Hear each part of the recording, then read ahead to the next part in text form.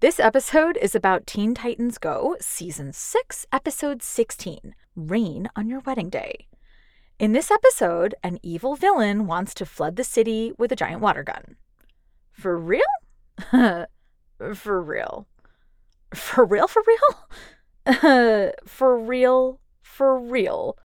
So the Teen Titans try to stop the villain, but the Titans don't make it in time, and the villain fires his water gun. But the water gun doesn't flood the city at all.